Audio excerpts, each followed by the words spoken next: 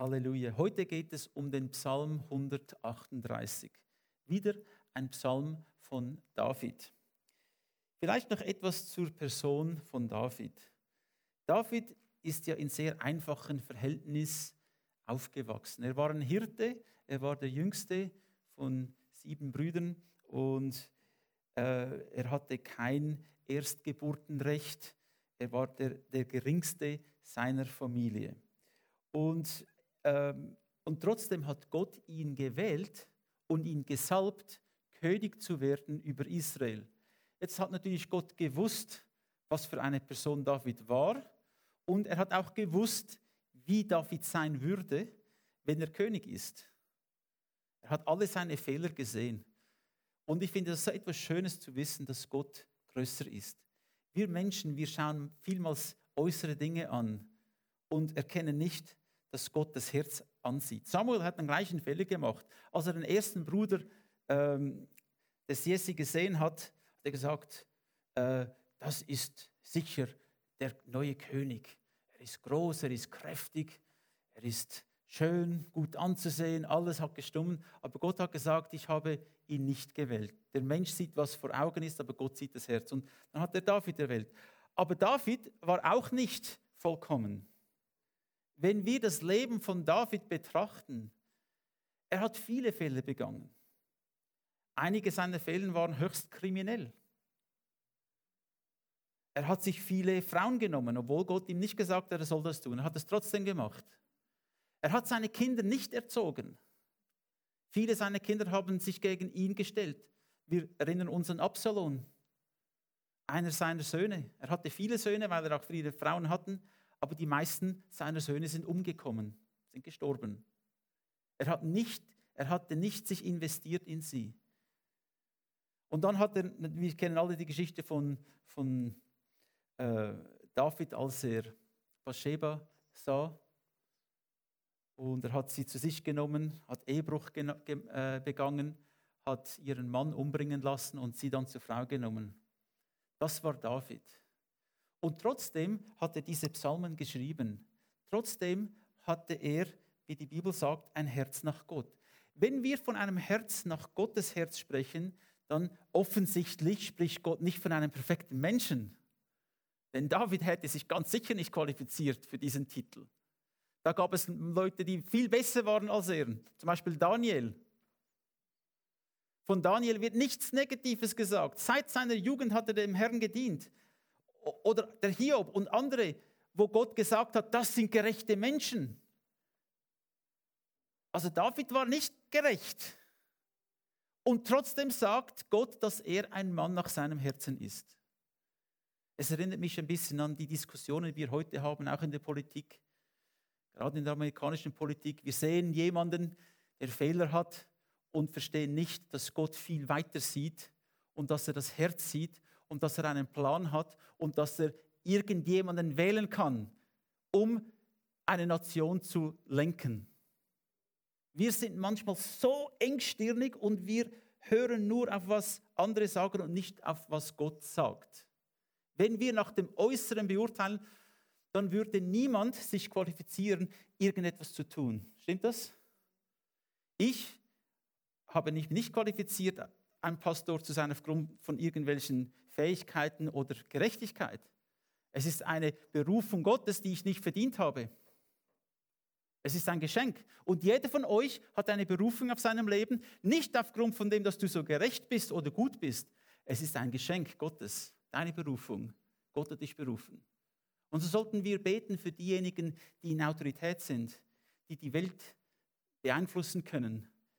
Es gibt viele Christen, die lästern und verurteilen und sagen die negativsten Dinge über andere Menschen. Und wenn man manchmal Christen zuhört, dann muss man sagen, sind das überhaupt Christen, so wie die reden? Lassen wir doch das Urteil bei Gott, wie gerecht ein Mensch ist oder nicht, und vertrauen wir ihm, dass der Herr das Richtige macht. Dass der Herr richtig leitet. Die meisten Informationen, die wir haben, haben wir von den Medien. Und ich denke nicht, dass es jemanden gibt da drin, der wirklich denkt, dass die Medien uns ein sehr vertrauenswürdiges, gutes, korrektes Bild geben von dem, was in der Welt läuft. Ich denke nicht. Ihr Vater ist der Lügner, der Vater aller Lügen, und sie tun, was ihr Vater ihnen sagt. Wir aber haben das Wort Gottes und deshalb sehen wir weiter und tiefer.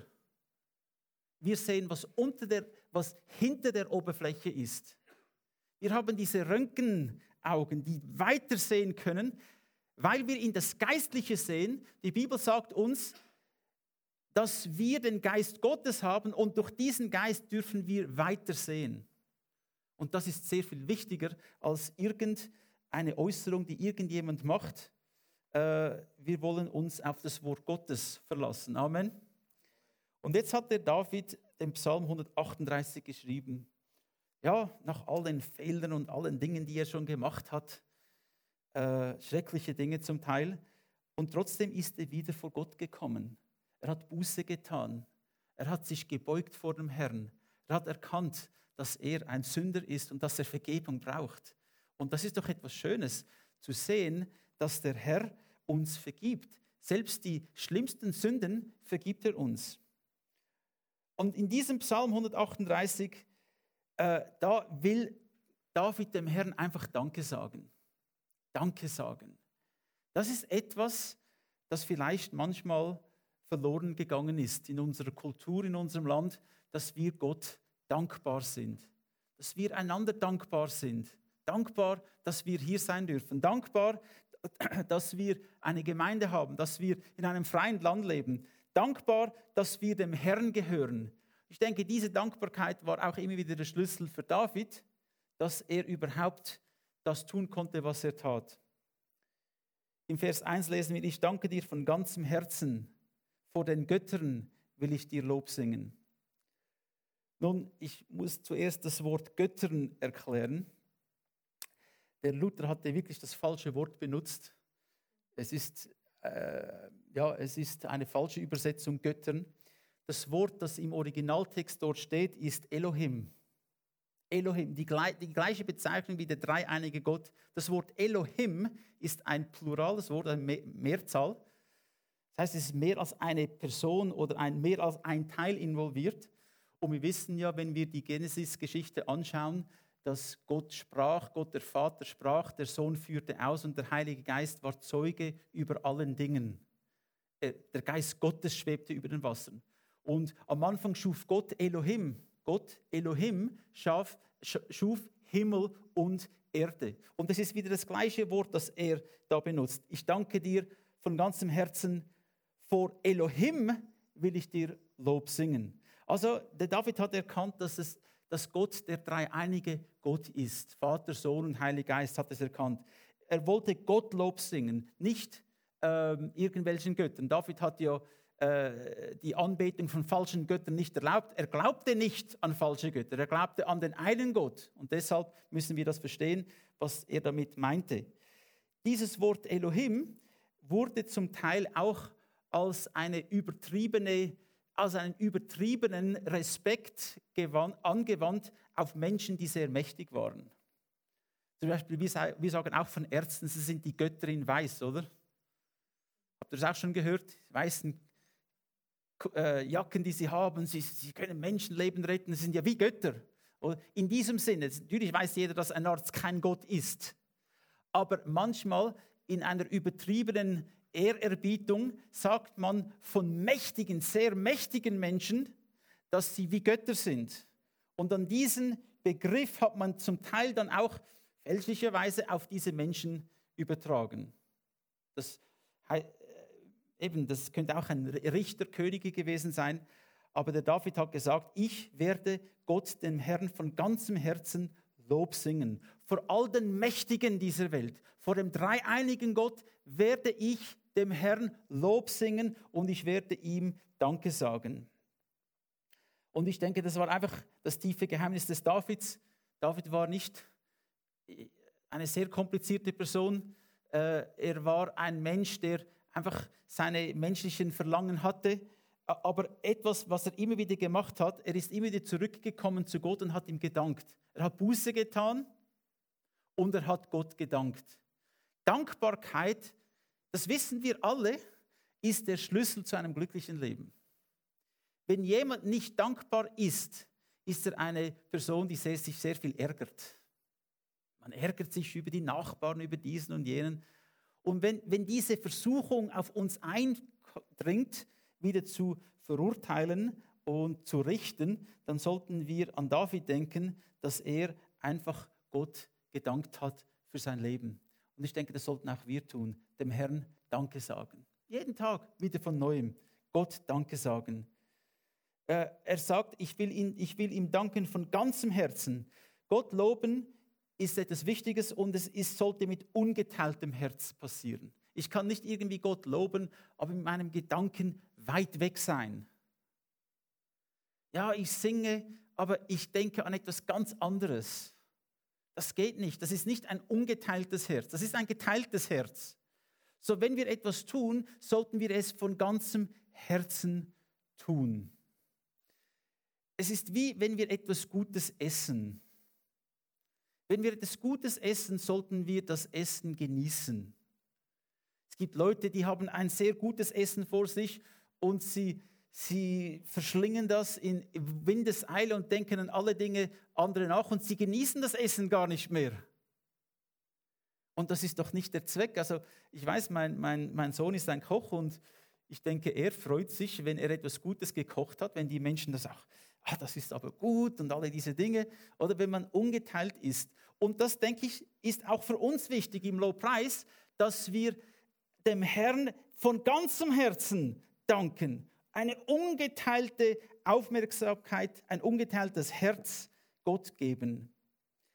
Übrigens, das Wort Lob singen beinhaltet die Benutzung von Instrumenten. Dieses Wort im Originaltext heißt singen mit Instrumenten. Also was wir tun, wenn wir zusammenkommen, wenn wir singen mit Instrumenten. Man kann natürlich auch ohne Instrumente singen, selbstverständlich. Aber dieses Wort Lob singen eigentlich bedeutet singen mit Instrumenten. Und das ist etwas Schönes. Deshalb singen wir auch. Ich kenne das nur wirklich bei den Nachfolgern von Jesus Christus. Ich war schon in der ganzen Welt und habe verschiedene Religionen angeschaut. Aber es gibt keine andere Gruppe, die so gern singt wie die Christen. Aus dem christlichen Glauben heraus ist die ganze klassische Musik entstanden. Sie wollten mit den Instrumenten den Herrn loben und preisen. Es war eine sehr harmonische Musik, die Gott verherrlichen sollte. Und ich denke, das ist der Geist, der in dem sein sollte, von dem, was wir tun, ist nicht Perfektion, sondern dass wir Gott loben und preisen mit allem, was wir haben, mit ungeteiltem Herzen. Ich will anbeten zu deinem heiligen Tempel und deinem Namen danken für deine Güte und Treue, denn du hast deinen Namen über alles herrlich gemacht durch dein Wort. Halleluja. Ich will Gott anbeten zu deinem heiligen Tempel. Das Wort Anbetung ist ein anderes Wort als Lobpreis. Das Wort Anbetung bedeutet buchstäblich niederknien, sich beugen vor Gott. Das ist sich klein machen. Wenn ich Gott anbete, realisiere ich, dass ich klein bin und dass er groß ist. Ich beuge mich vor ihm, ich knie nieder vor ihm. Das ist das Wort Anbetung, das bedeutet es. So, wenn wir wirklich den Herrn anbeten, das kann ich zu Hause tun, das hat mit einer Herzenseinstellung zu tun. Es gibt manchmal Menschen, die haben ein enormes Talent und die sind zum Teil auch in der Gemeinde groß geworden. Ich denke an Menschen wie Whitney Houston, die in der Gemeinde angefangen hat zu singen, in der Kirche. Und sie wurde natürlich ein Superstar. Sie hatte ein unglaubliches Talent. Aber das Problem ist, oder auch der Elvis Presley, der hatte zugehört, wie sie Gottesdienst hatten. Er hat sich inspirieren lassen von der Musik der Afroamerikaner. Er ist zu ihren Kirchen gegangen, hat zugehört. Etwas hat ihn erfasst. Und er wollte den Herrn ihm Lob singen und anbeten. Aber es geht nicht um Talent. Und das ist der entscheidende Punkt. Wenn es zum Talent wechselt, also wenn es jetzt nicht mehr um Gott geht, sondern wenn es um mich geht, wenn ich im Zentrum stehen will, dann ist mein Lobpreis, meine Anbetung leer. Und du kannst noch so eine wunderbare Stimme haben. Du betest Gott nicht an und du singst ihm keine Lieder. Es geht nur um dich und das ist falsch. Also im Lobpreis geht es um Gott. Es geht nicht darum, dass ich Geld damit verdiene. Es geht darum, dass ich den Herrn lobe und preise. Halleluja. Ich will ihn anbeten. Jesus hat gesagt, aber es kommt die Zeit und ist schon jetzt, dass die wahrhaftigen Anbeter werden den Vater anbeten im Geist und in der Wahrheit. Denn der Vater will haben, die ihn also anbeten. Ja, die Zeit ist da, wo die wahren Anbeter Gott anbeten in Geist und in Wahrheit. Es geht also nicht um mein menschliches Talent, es geht um Gott. Ich beuge mich vor ihm und ich kann das irgendwo tun. Ich kann das in den Bergen Israels tun. Ich muss nicht in Jerusalem sein. Ich kann das irgendwo in der Welt tun und ich kann den Herrn wirklich anbeten, denn es geht um das Herz. Es geht um die Anerkennung, die ich Gott gebe, die ihm auch gebührt. Der Tempel repräsentiert natürlich die Gegenwart Gottes. Es ist nicht ein Ort. Gott hat gesagt, wollt ihr mir einen Tempel bauen aus Steinen? Ich habe das Universum erschaffen. Denkt ihr, ich lebe in einem Gebäude, in einem Tempel, der aus Steinen gebaut ist? Ich bin überall. Ja, es gibt Orte, wo Gott den Menschen begegnet. Und ich denke, Tempel und solche Dinge sind nicht für Gott. Sie helfen den Menschen. Sie helfen den Menschen, sich zu sammeln. Sie helfen den Menschen, in die richtige Haltung zu kommen und Gott zu begegnen und ihn anzubeten. Aber wir können das wirklich überall tun. Irgendwo, wo wir sind, wir können Gott anbeten. Der Tempel repräsentiert die Gegenwart Gottes. Der Tempel repräsentiert auch die Menschen, die zusammenkommen. Du und ich, wir sind die lebendigen Steine. Wir sind der Tempel Gottes. In uns wohnt Gott. Und wenn wir zusammenkommen, ist Gott da. Halleluja. Nicht die Wände und die Dinge, die da hier sind, ist der Tempel. Du und ich, wir sind der Tempel Gottes. Wie hast du schon Gottes Güte und Treue erfahren? Hast du das schon einmal? Kannst du zurückblicken auf dein Leben und sagen, ich habe Gottes Güte und Treue immer wieder erfahren. Wenn du das hast, dann hast du doch viel Grund, um Gott Danke zu sagen, um Gott zu verherrlichen. Ja, denn du hast deinen Namen über alles herrlich gemacht durch dein Wort. Wenn wir Gottes Wort hören, dann schauen wir ein Stück weit in die Herrlichkeit Gottes. Gottes Wort ist herrlich, es kommt von ihm und es beinhaltet alle Dinge, die wir brauchen zum Leben. Gottes Wort ist wie Medizin. Die Bibel sagt uns, er sandte sein Wort und heilte sie. Jetzt hören wir das Wort Gottes und wie ihr das Wort Gottes hört, dürft ihr Heilung empfangen, Kraft empfangen, Erneuerung empfangen. Ihr dürft alles empfangen vom Herrn, wie ihr das Wort Gottes hört und annimmt. Halleluja. In seinem Wort hat er sich verherrlicht. Im Vers 3 lesen wir, wenn ich dich anrufe, so erhörst du mich und gibst meiner Seele große Kraft. Nun, erstens einmal können wir uns darauf verlassen, dass Gott uns immer hört. Selbst wenn ich in Gedanken bete, selbst wenn sich mein Mund nicht bewegt, ich bete in meinen Gedanken, auch dann hört mich Gott. Wenn ich weine, hört mich Gott. Er hört mich immer, immer. Und ja, wenn wir Gott anbeten, wenn wir vor ihn kommen, wenn wir uns klein machen vor ihn, wenn wir uns demütigen, dann haben wir auch die richtige Einstellung, ihn zu bitten. Manchmal bitten wir ihn, Herr, ich hätte noch gerne dieses oder ich hätte gerne noch jenes. Nun, nimm alle diese Bitten mit dir in deine Zeit, in deine stille Zeit mit dem Herrn. Nimm sie mit und du darfst alles Gott präsentieren. Aber natürlich wird Gott diejenigen Dinge erhören, die auch von ihm kommen.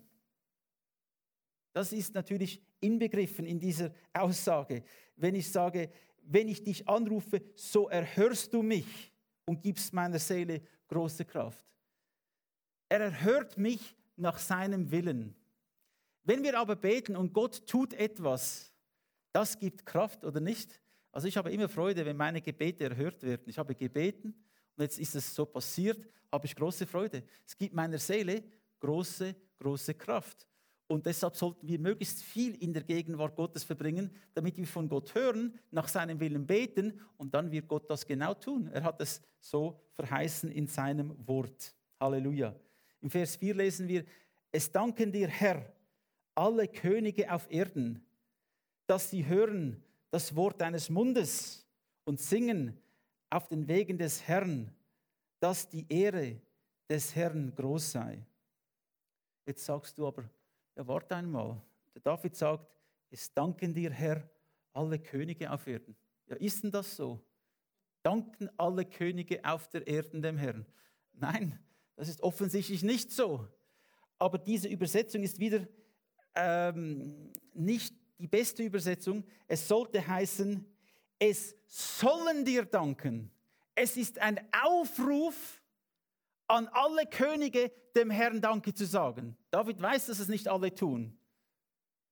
So, es sollte nicht heißen, es danken dir, es sollen dir danken, alle Könige auf der Erde. Er ruft die Nationen, er ruft die Könige dazu auf, zum Herrn zu gehen, ihm zu singen, ihm zu danken,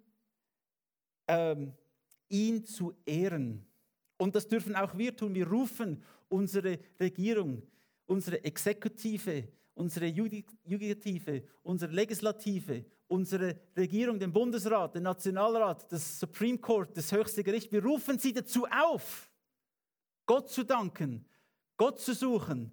Wir rufen unsere Behörden auf in Talwil. Wir rufen die Welt auf, die Könige in der Welt, dazu auf, Gott zu dienen, ihm zu singen. Denn nur dort gibt es Lösungen, nur dort gibt es Errettung. In keinem anderen Weg gibt es diese Errettung. Wir finden sie nur in Jesus Christus. So, das ist das, was der David macht. Er ruft alle Menschen auf, auch die Mächtigen. Die Mächtigen hätten keine Macht, wenn Gott es nicht zulassen würde. Die Macht kommt von Gott. Und er gibt sie Menschen, damit wir Gutes tun. Und wenn die Menschen nicht Gutes tun, dann kommen sie und gehen, so wie es Gott will. Halleluja. Unser Lebensstil soll wirklich Gott verherrlichen. Nicht nur, was wir sagen, sondern auch, was wir tun. Denn der Herr ist hoch und sieht auf das Niedrige und kennt die Stolzen von ferne. Das Schöne ist, vor Gott ist nichts verborgen. Er sieht alles. Er sieht die Geringen, er sieht die Mächtigen, er sieht die Stolzen, er sieht ihre Sünden, er sieht alles.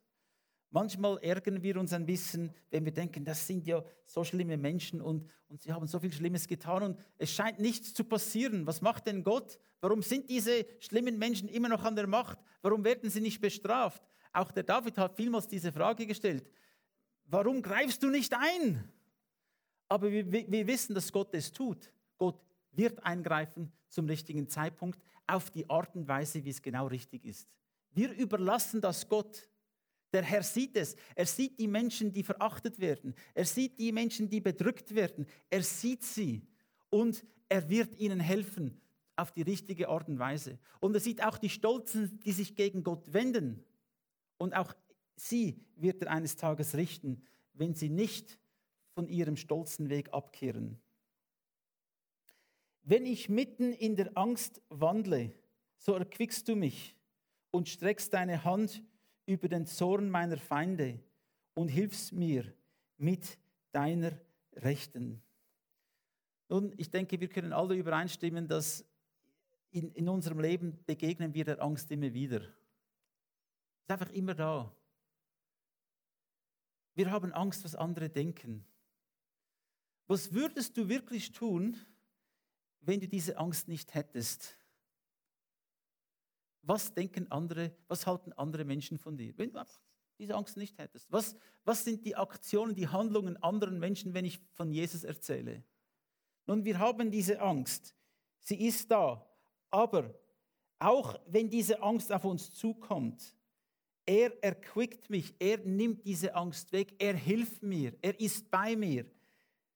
Er streckt seine Hand über meine Feinde, dass sie mich nicht belästigen können. Er hilft mir, er ist bei uns. auch wenn die Feinde noch so groß erscheinen, Gott ist größer. Es ist also eine Realität, dass wir mit Angst konfrontiert werden, jeden Tag, aber wir dürfen diese Angst Gott übergeben. Wir dürfen zu ihm kommen und sagen, Herr, nimm meine Angst weg. Ich will dir dienen und ich will es ohne Angst tun. Und ich danke dir, dass du mir hilfst. Jeder von uns darf das immer wieder neu erleben, dass Gott uns beschützt vor dem Zorn unserer Feinde. Wir haben ja nicht Feinde aus Fleisch und Blut, sondern unsere Feinde sind wer? Das sind die finsteren Mächte, die sich gegen uns wenden wollen. Aber Gott hat sie besiegt. Halleluja. Er ist der Herr. Der Herr wird's für mich vollführen. Herr, deine Güte ist ewig. Das Werk deiner Hände wolltest du nicht lassen. Der Herr wird's für mich vollführen. Hast du auch schon einmal einen Heavyweight-Boxing-Match gesehen? Heavyweight? Könnt ihr euch noch an Mike Tyson erinnern? Also die stärksten Boxer hatten schon vorher verloren, denn sie haben ihn angeschaut und gesagt, es ist vorbei. Also wenn ich in einen Heavyweight-Fight hineinsteigen müsste in diesen Ring und ich sehe diesen Mike Tyson oder irgendeinen Heavyweight-Fighter vor mir, das würde nicht gut herauskommen. Ich weiß nicht, wie lange ich überleben würde. Nicht sehr lang. Ich denke, ich würde schon niederfallen, bevor er überhaupt in die Nähe gekommen ist. Ja, wisst ihr was? Der Herr kämpft für dich. Jetzt, wenn ich in diesem Ring stehe und da ist dieses Monster, steht mir gegenüber, das mich erschlagen will, das mich hasst, das größer und stärker ist als ich. Und jetzt kommt der Champion in den Ring mit mir und ich gehe hinter den Champion und er steht vor mir und er wird dieses Monster besiegen. Mit einem Schlag wird er ihn auslöschen. Halleluja, das ist Jesus. Er ist der König der Könige, der Herr der Herren. Er kämpft für mich. Er wird's vollführen. Halleluja. Bist du nicht froh, dass der Herr vor dir steht? Dass er deine Kämpfe kämpft? Halleluja. Wenn er das nicht tun würde, liebe Leute, wir wären alle schon lange erledigt. Aber der Herr steht vor uns. Er ist der Champion. Er ist derjenige, der Tod und Hölle und Satan überwunden hat. Er hat ihn einem linken Haken gegeben, von dem Satan sich nie erholt hat und sich nie erholen wird. Halleluja. Ja, denn der Herr, deine Güte ist ewig. Sie ist nicht temporär. Ja, wir ändern uns manchmal, und wie wir Menschen anschauen, unsere Gefühle ändern sich gegenüber diesen Menschen. Aber Gottes Gefühle ändern sich nicht. Seine Güte ist für ewig. Er ist immer gut zu uns. Immer, auch in meinem Versagen, ist Gott gut. Das Werk deiner Hände wolltest du nicht lassen. Er wird mich nicht verlassen. Er wird nicht aufhören, für mich zu kämpfen. Er wird nicht aufhören, mir zu helfen und beizustehen. Und ich werde nicht aufhören, ihn zu loben und zu preisen und ihn anzubeten. Halleluja. Liebe Geschwister, wir haben alles vom Herrn bekommen, um als die Sieger aus diesem Kampf des Lebens herauszugehen. In Jesus Christus sind wir bereits schon Sieger. Er hat den Kampf gewonnen und wir dürfen in dem Sieg von Jesus Christus leben. Amen. Amen. Preis den Herrn.